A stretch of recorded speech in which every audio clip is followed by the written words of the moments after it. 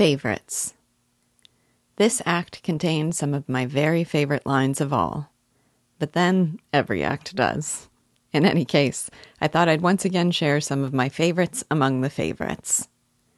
I loved De Guiche's moment of redemption, and the response of Cyrano and the cadets. Throughout the play, De Guiche has been a man pompous, superior, lascivious, and vindictive. He has been Cyrano's foil, the man of exterior adornments that clothe a shabby soul.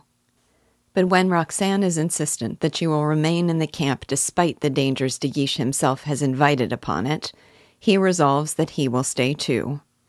He had told the men, "You will all be so kind as to lay down your lives." So, in a gesture of uncharacteristic bravery and honor, he is laying down his own. This one noble deed from the man of hollow decorations is enough to inspire admiration from Cyrano and welcome from the cadets. But when they decide to let De Guiche in on their feast, he displays a character still more Cyrano-esque and refuses their leavings. It was Rostand's overt goal to smuggle idealism onto the French stage and into the French culture. What De Guiche learns from Cyrano, the audience can learn too. Another of my favorites is the line voiced by Roxane when Christian presses her for an explanation of why she risked death to be with him. She says, of course, that it was his letters. Then she puts the point in the most literarily emphatic of terms, saying, "Do you suppose the prim Penelope had stayed at home embroidering if Ulysses wrote like you? She would have fallen like another Helen, tucked up those linen petticoats of hers, and followed him to Troy."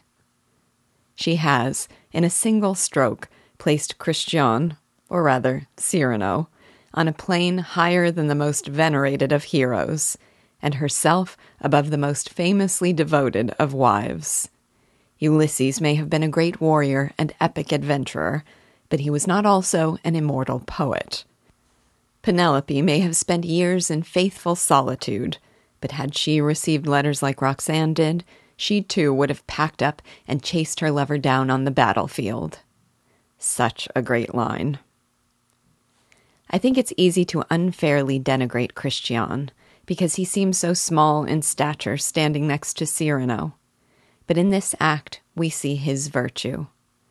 Presented with the evidence of that little circle on the farewell letter, he faces the truth head-on. Realizing that Cyrano loves her and why he did not tell her so, he removes himself as an intermediary between them, insists that he tell her, and laments the unfairness that he was cursed with a pretty face. He resolves that he wants Roxane for himself, as he is, or not at all. And that is not, we are reminded, because he doesn't really love her. When Cyrano says, "It will be you," he replies, "God, I hope so." There's another line I did not sufficiently appreciate in the countless times I've read this play before. When Christian realizes the truth, he says to Cyrano, "And you love her." Cyrano at first instinctively denies it, and then, seeing the futility, confesses. Christian then says he loves her more than, and Cyrano cuts him off, saying, "More than that." How perfect. No ending to Christian's phrase is needed. However much he will say Cyrano loves her, the truth is that he loves her more than that. I compared those lines against the French, and there was some poetic license taken.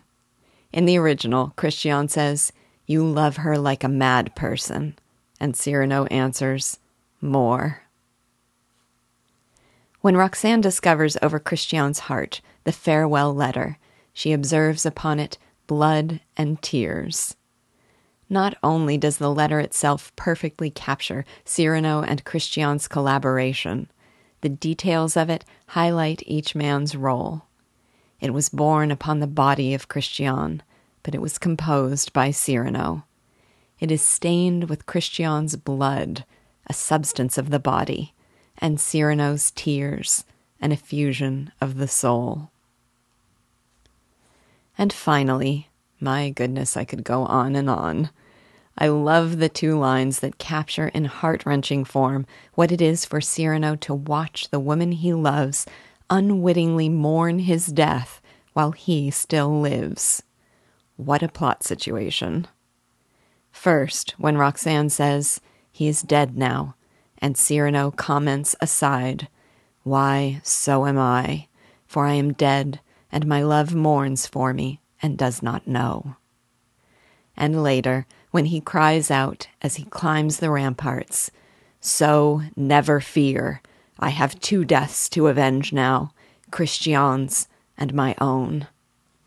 Perhaps these favorites help to highlight why, when asked to name her 3 favorite plays, novelist Ayn Rand replied, Cyrano de Bergerac, Cyrano de Bergerac, and Cyrano de Bergerac.